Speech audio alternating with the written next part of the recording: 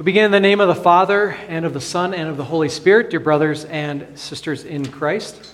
I mentioned in the prayer, and a little bit at the beginning of our service, but we're in this season of Advent, and it's interesting.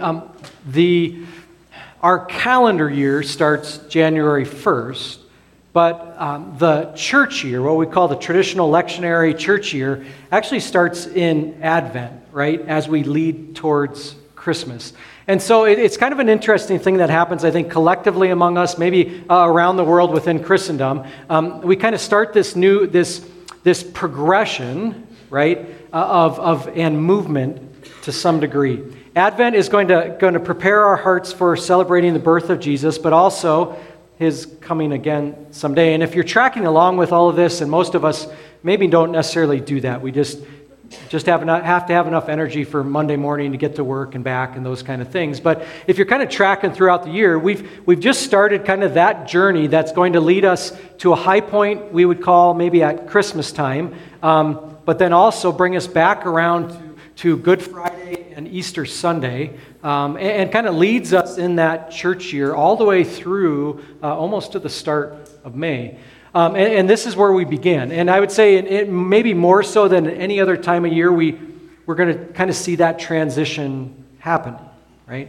We maybe feel it to some degree. Maybe even our seasons kind of lead us that way. But our text today is going to do that as well. So if you're listening along to that text from Isaiah, within it, there's just all kinds of what feels to me like linguistic movement in there, right?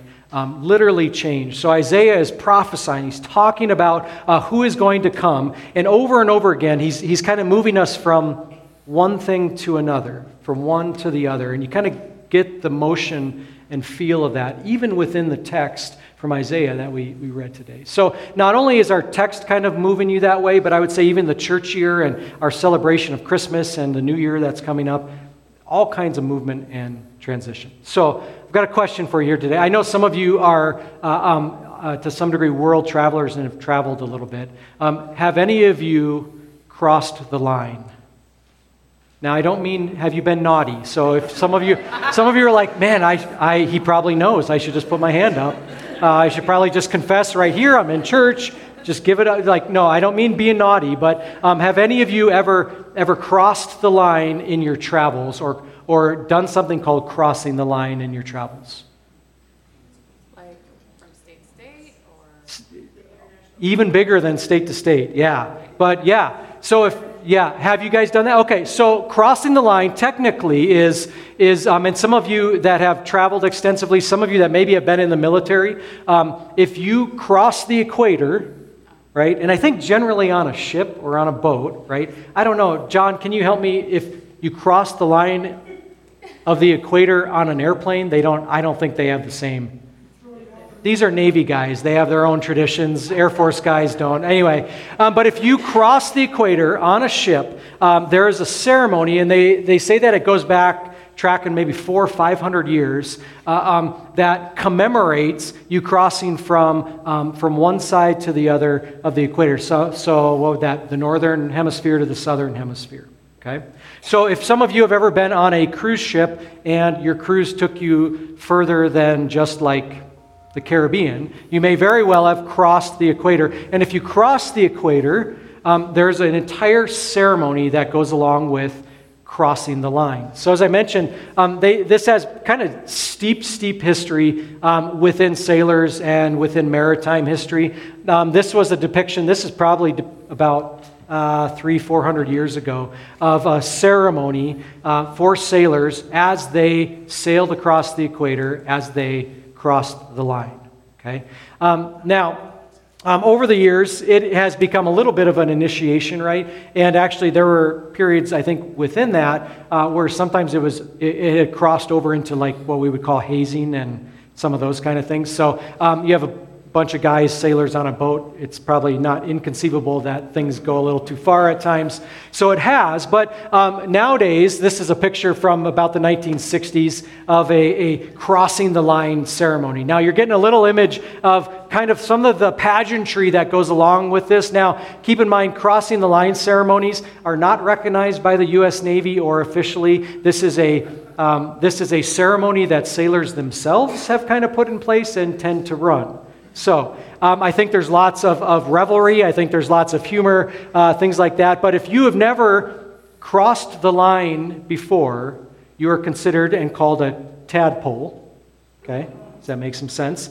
And after you cross the line, you are then officially a shellback. I know, it should be a frog, shouldn't it? But it's not. I don't know why. I didn't make up this ceremony. So before you cross the line, you're a tadpole, right? You think tadpoles turn into frogs. After you cross the line, you're a shellback, so you're technically a turtle. So I don't know.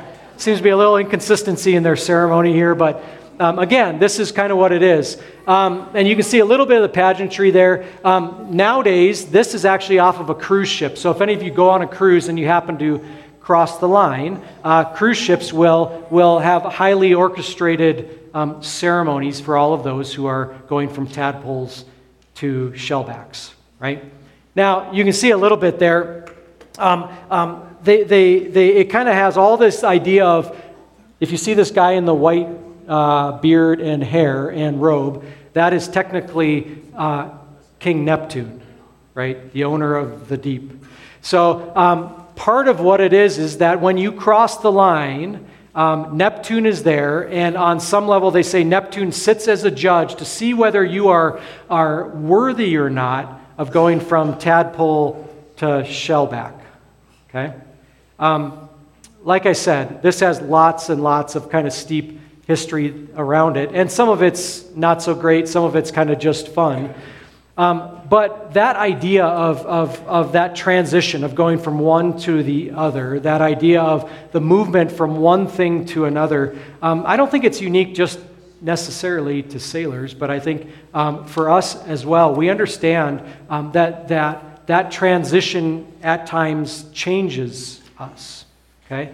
How much different are you after you've crossed the equator? Not a whole lot. Maybe you could buy a patch and call yourself a shellback. If you really are a seasoned traveler, you could be called a golden shellback.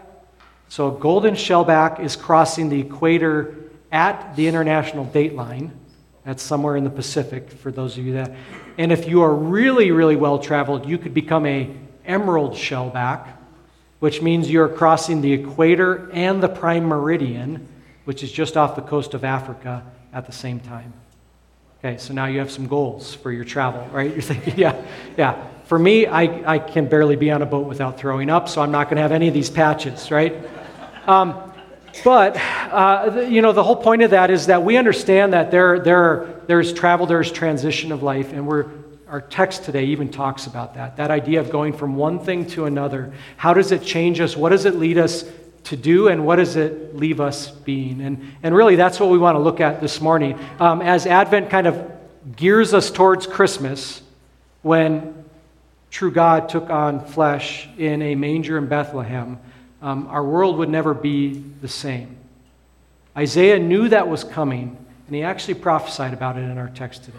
And so that's what we want to dig into. So the theme is simply, the King shall come. But what we want to look at today is what kind of change does our King bring for us, right? How did and does our God change us in our lives, and not only spiritually, but in our Christian living? So that's kind of where we're headed. If you want to follow along a little bit, we're going to talk about that the King comes for change, with change, and to change us ultimately. Those are kind of the three areas that we're going to walk through today. So our text, as I mentioned, is from the prophet Isaiah, and this builds a little bit on on the sermon that we had last week from Pastor Burkholtz. But we're in the Old Testament, 600 years before Jesus would ever be the fulfillment of the promise of the Messiah. So we are with the prophet Isaiah. He was a prophet to the southern two tribes of Judah. So if you think about Israel, if you're spatial like I am, I like pictures and I like maps. This is a pretty good representation of Israel and the Jewish nation at that time. So you can see kind of a lot going on here. But generally, Assyria, at least at the start, was the world power at that time. Assyria had already conquered what we would call northern Israel. So the 10 northern tribes of Israel had already been conquered. They had been destroyed, carted off. They were no longer a nation. But the southern 2 tribes, where Jerusalem was, were still an operating nation, at least for now. And so when Isaiah comes and he prophesies, or he's a prophet to the nation, it's to the southern 2 kingdoms. But as Pastor Burkholz talked about last week, it was a time of change and it was a time of transition. So early in Isaiah's ministry to Israel, in many ways, people maybe didn't think anything was wrong, right? Jerusalem and the southern 2 tribes were still doing just fine, right? You had jobs, you could put food on the table, life was somewhat okay. You knew it was tenuous because you had peace treaties with major superpowers like Egypt and Assyria and all over the place, and you knew you were a small country, right? But generally, they were all kind of leaving you alone. You could raise your family, you could make some money, you could just go about your business, you could worship at the temple. All of these things were happening within Jewish culture at that time. That was the start of Isaiah's ministry, but it was quickly changing, right? So by the end of Isaiah's ministry, he is now prophesying to a people that difficulties was happening, right? So attacks, peace treaties were breaking down, eventually deportations would happen, and sooner or later, the southern 2 kingdoms would be completely conquered. Everyone would be shipped off to Assyria and to Babylon for 70 years of captivity. So if you think of Isaiah's ministry as a prophet or as a pastor, right? He had a congregation that, at least at the start, didn't see like there was a whole lot going on and not a lot of urgency. But by the end, life had changed. Life had become difficult. They suffered. They would be conquered. They would truly know what it meant to be prisoners.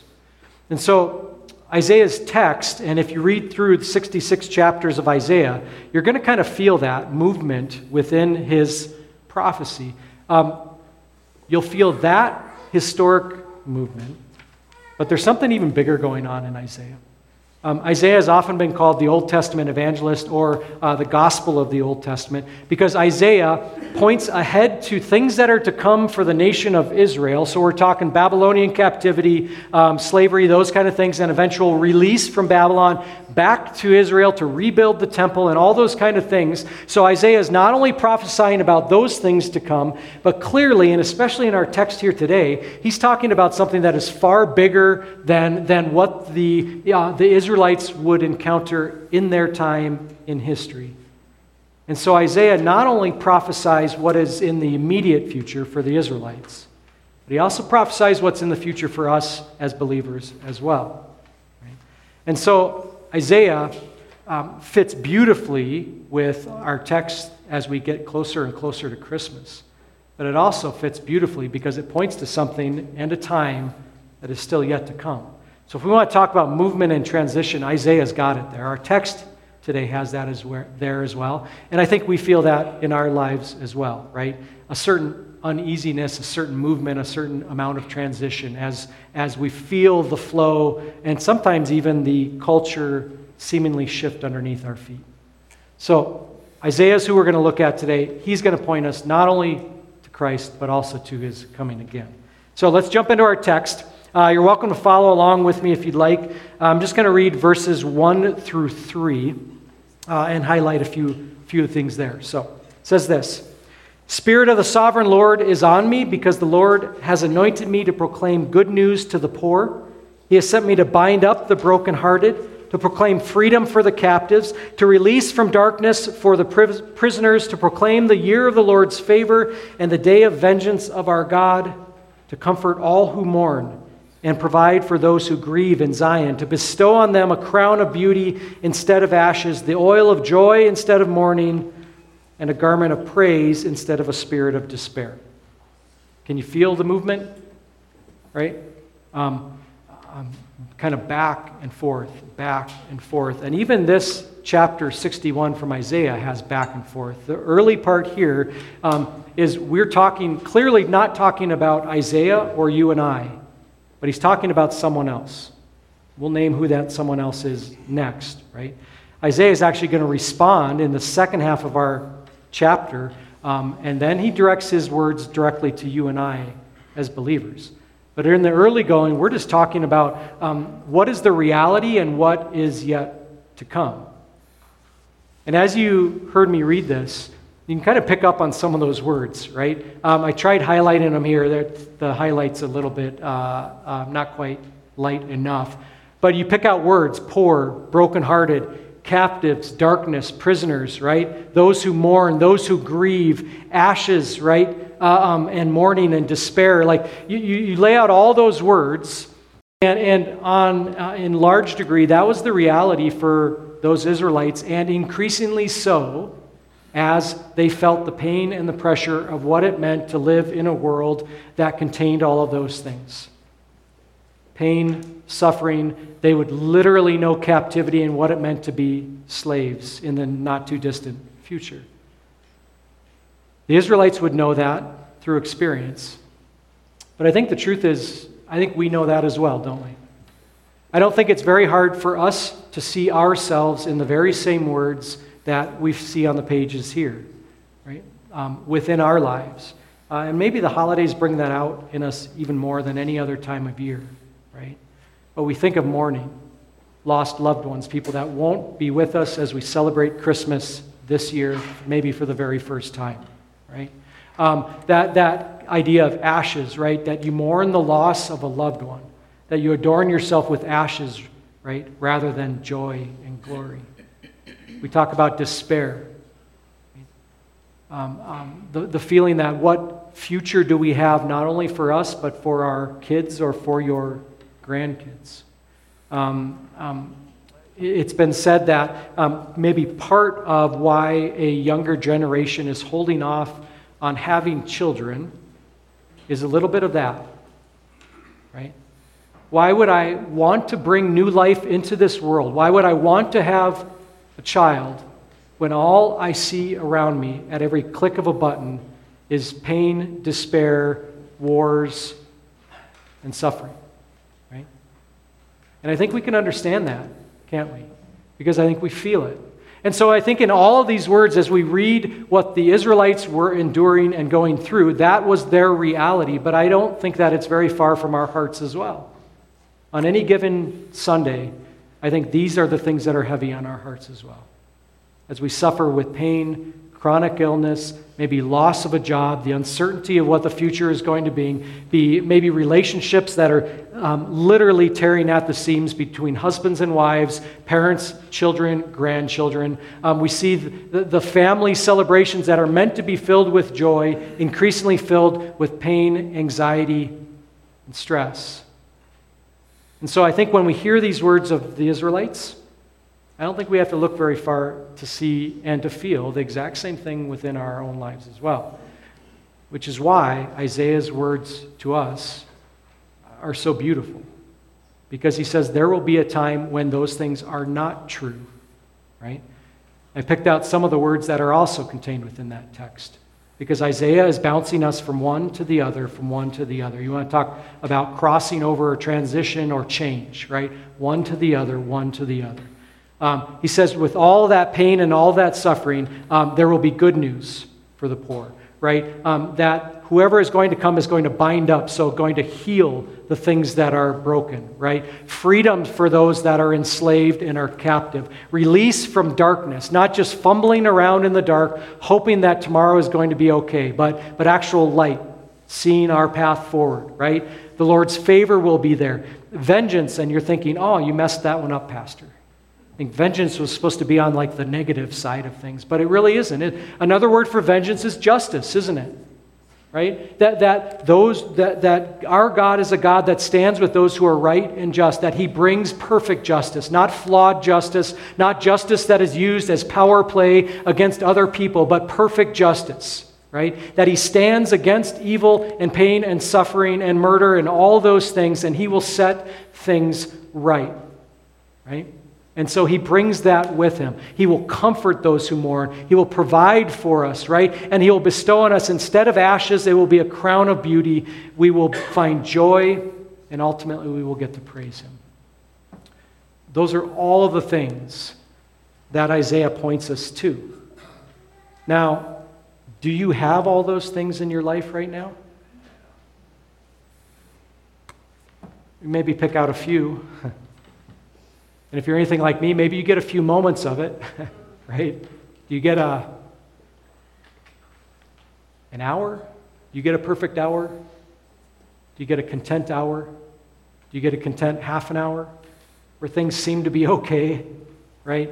Where you have food on the table and a job and family seems to not be arguing so much and things don't feel like they're completely falling apart every other second. Is it you get a half hour of that? Maybe an hour, right? But I think the truth is we would say, we'd like some more of that, right? Give us more. Not a half an hour, not an hour, but how about permanency, right? If you felt that way, I think the Israelites did as well, and it gives us a little insight into what Isaiah is talking about.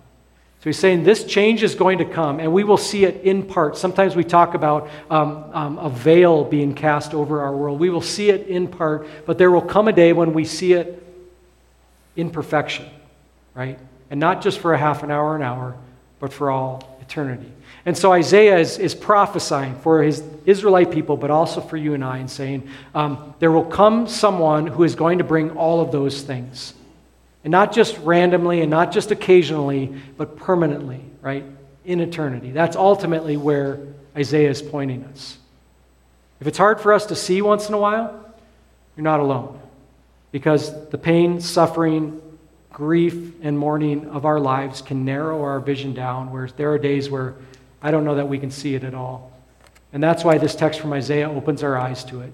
It says, do not lose sight of who the Messiah was, is, and will be again, and what he brings with him. It's change in the best sense of the word.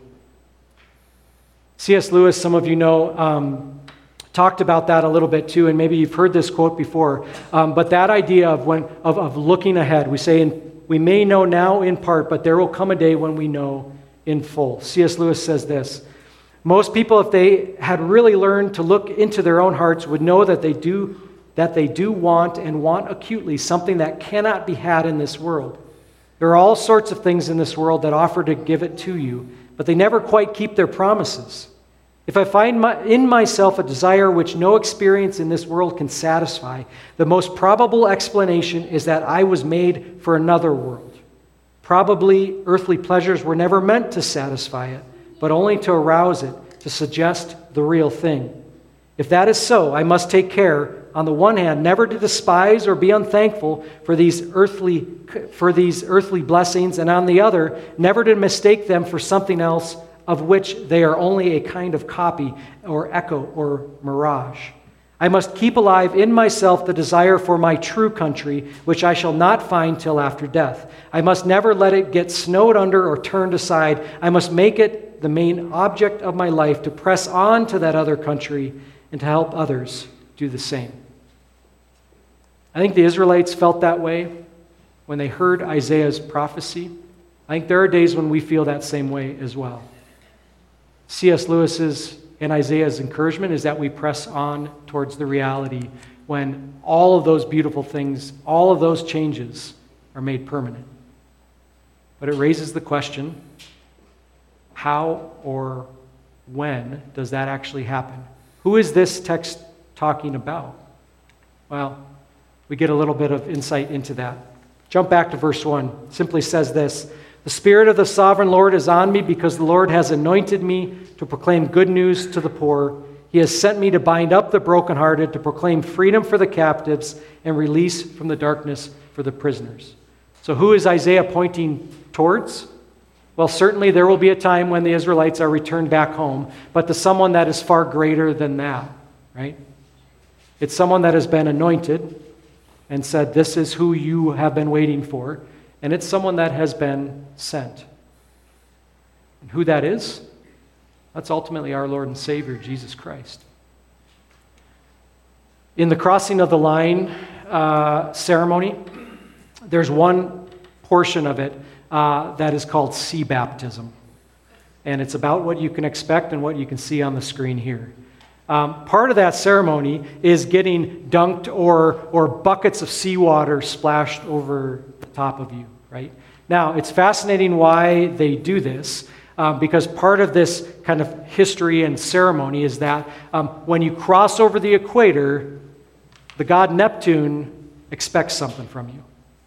When you cross over the equator, you've got to pay the price. The payment is this sea baptism, right? Cold sea water. On certain Navy ships, they would make their buddies jump into the ocean and just swim until they told them that they could come back aboard, right? So it sounds a little bit cruel, right?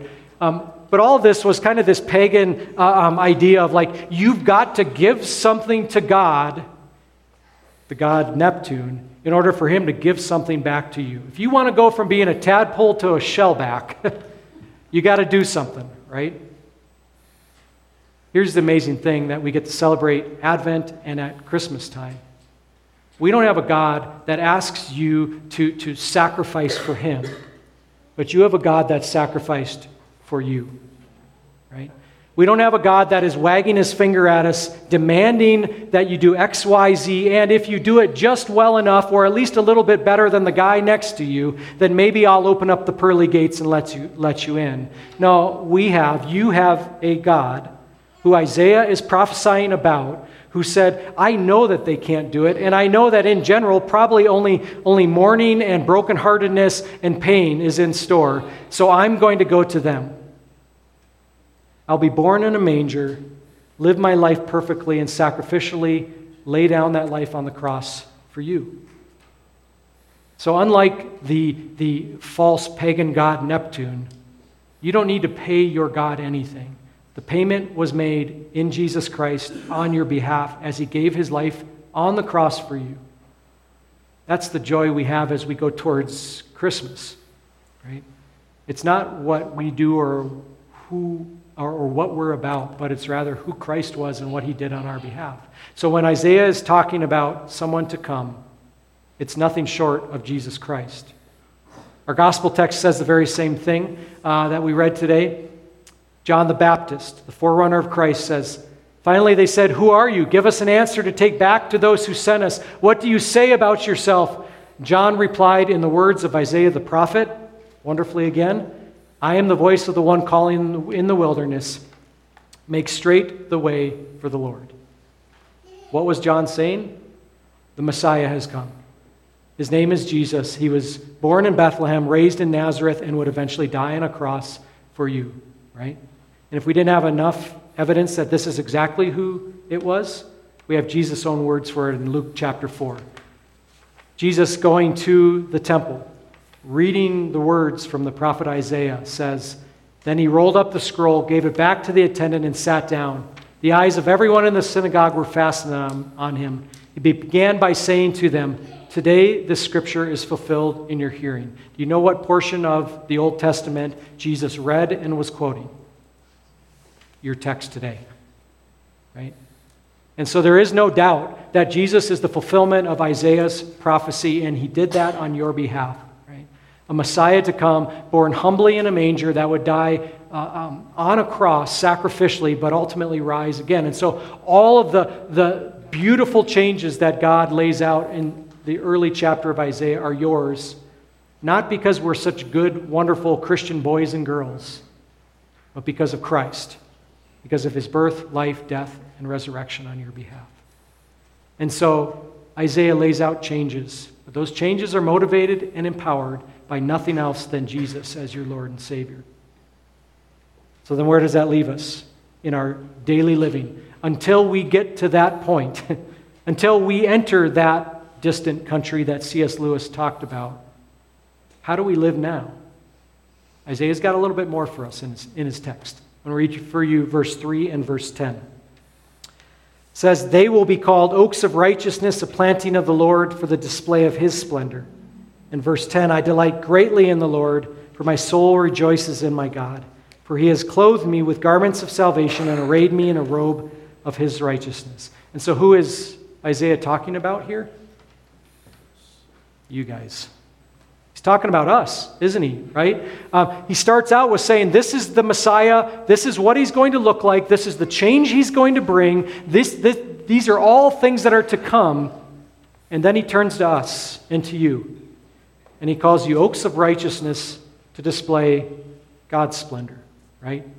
And we are able to find joy because of Christ's righteousness that we are robed in. Right? And so what does that look like for us in our daily lives? Sometimes maybe that's a little bit harder for us to pinpoint. Right? Some of you have heard this quote before: a ship in harbor is safe, but that's not what ships are built for. Sometimes this has been actually applied to our lives as believers, as Christians, or even Christian church in our world, right? A ship in harbor is safe, but that's not what a ship was built for. And the truth, that very same truth is true of you and I as believers, right? Our lives are meant to display his splendor, his forgiveness, and the reason we celebrate this thing called Christmas is a Messiah that has come, right? And so that is our privilege to do in our lives. But how do we see ourselves? What kind of ship do you think you are? You're like, what in the world? I know. I think we kind of sometimes go a couple different ways. In a time of change when it feels as though things are shifting under our feet, what is our picture of ourselves individually, or even us as a church, in the culture and in the world around us? I think one of our temptations oftentimes is maybe to see ourselves as a destroyer, right? Kind of knocking down any objection, a destroyer that is clearly the biggest fish in the pond, clearly is in power, and if you don't agree with a destroyer, they'll make sure that you agree with them, right? Maybe that's our temptation, right, as believers this side of heaven, that we are meant to be a destroyer, that we are meant to kind of shoot down anyone or anything that maybe stands in our way or in God's way. Maybe that's one temptation. Or maybe this is what you feel like. Right? Maybe we're just all on a cruise ship, right, kind of floating along, oblivious. We know somebody's guiding this thing. It's probably like electronics. And we know there's probably waves outside somewhere, but I'm just hanging out by the pool drinking a margarita instead, right? And I think there's maybe some temptation for us to view our lives as that. I'm just going to coast along. Like, life is really, really hard out there, so I'm just going to try to stay in here, right? Avoid confrontation, avoid confessing, avoid speaking of my Lord and Savior, avoid all of those things. I'm just going to bring it in tight, enjoy a Mai Tai, kick my legs up, wait for Jesus to return someday, right? I think there's a temptation for us to go either way. Either try to wrestle back earthly power or to simply sit back in apathy and wait for Jesus' return. But I've got a better picture for us in our lives and us as Christians. I think this is the ship that we're on. Now, you might be saying, I didn't sign up for that rafting trip.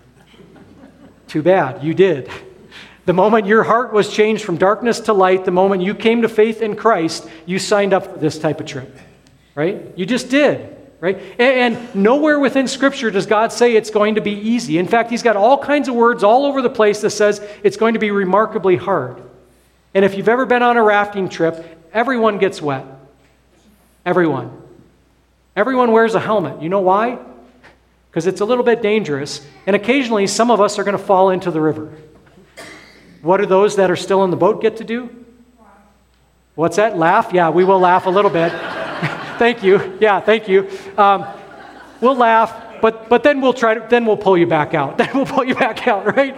Yeah. So I think this is a far better picture of our lives as believers, is in a raft. God nowhere says it's a cruise ship, and he also doesn't say we have to fight his battles on his behalf. We have to be faithful witnesses of who he is, the forgiveness that we know we have. But he's in power. He's in charge. His will be done one way or another, right? But I think this is a good picture of us. This is actually a picture, the handsome mustachioed man in the back. He is the river guide. He also happens to be my nephew, Colton. So if any of you go up to Cody, Wyoming, you want to do some river rafting, look up Colton, ask for the Spiegelberg discount. He'll probably charge you more, so because he's a Manchester. But if you notice this whole trip, what does Colton do? Look at the smile on his face and back. Does he look worried at all? No. No, because you want to know what a guide knows? He knows everything. He's been down the river like 100 times. He knows every turn and every corner, and he knows every boulder, and he knows every rapid, and he knows all of it. In fact, Colton, I asked him for this sermon. I said, give me some idea. And he said, the only variable on that entire raft, he said, are the people. He said, I know exactly what's coming. I know the entire river. If the people listen to me, there will be no problem. In fact, he said, I know who is going to get the most wet by what seat they take on the raft. So he said, I will intentionally put people that either I know they're a little more adventurous in certain spots, because I know every single time we go around that corner, that spot gets dumped on, or they get dumped out, right? And I think that's a beautiful picture for us as well. Because ultimately, our God is our guide in our Christian lives. Everyone will get wet, and guess what? Everyone works.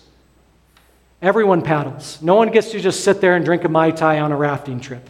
Everyone works. Everyone gets wet. There's a little bit of danger. Some of us will get more wet than others, and a few of us will maybe tumble in, and we will pull them out.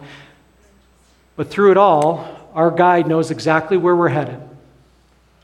Maybe it's calm waters, maybe it's class 5 rapids, but he knows where we're headed, and he will be in the boat with us, and he will guide us through it.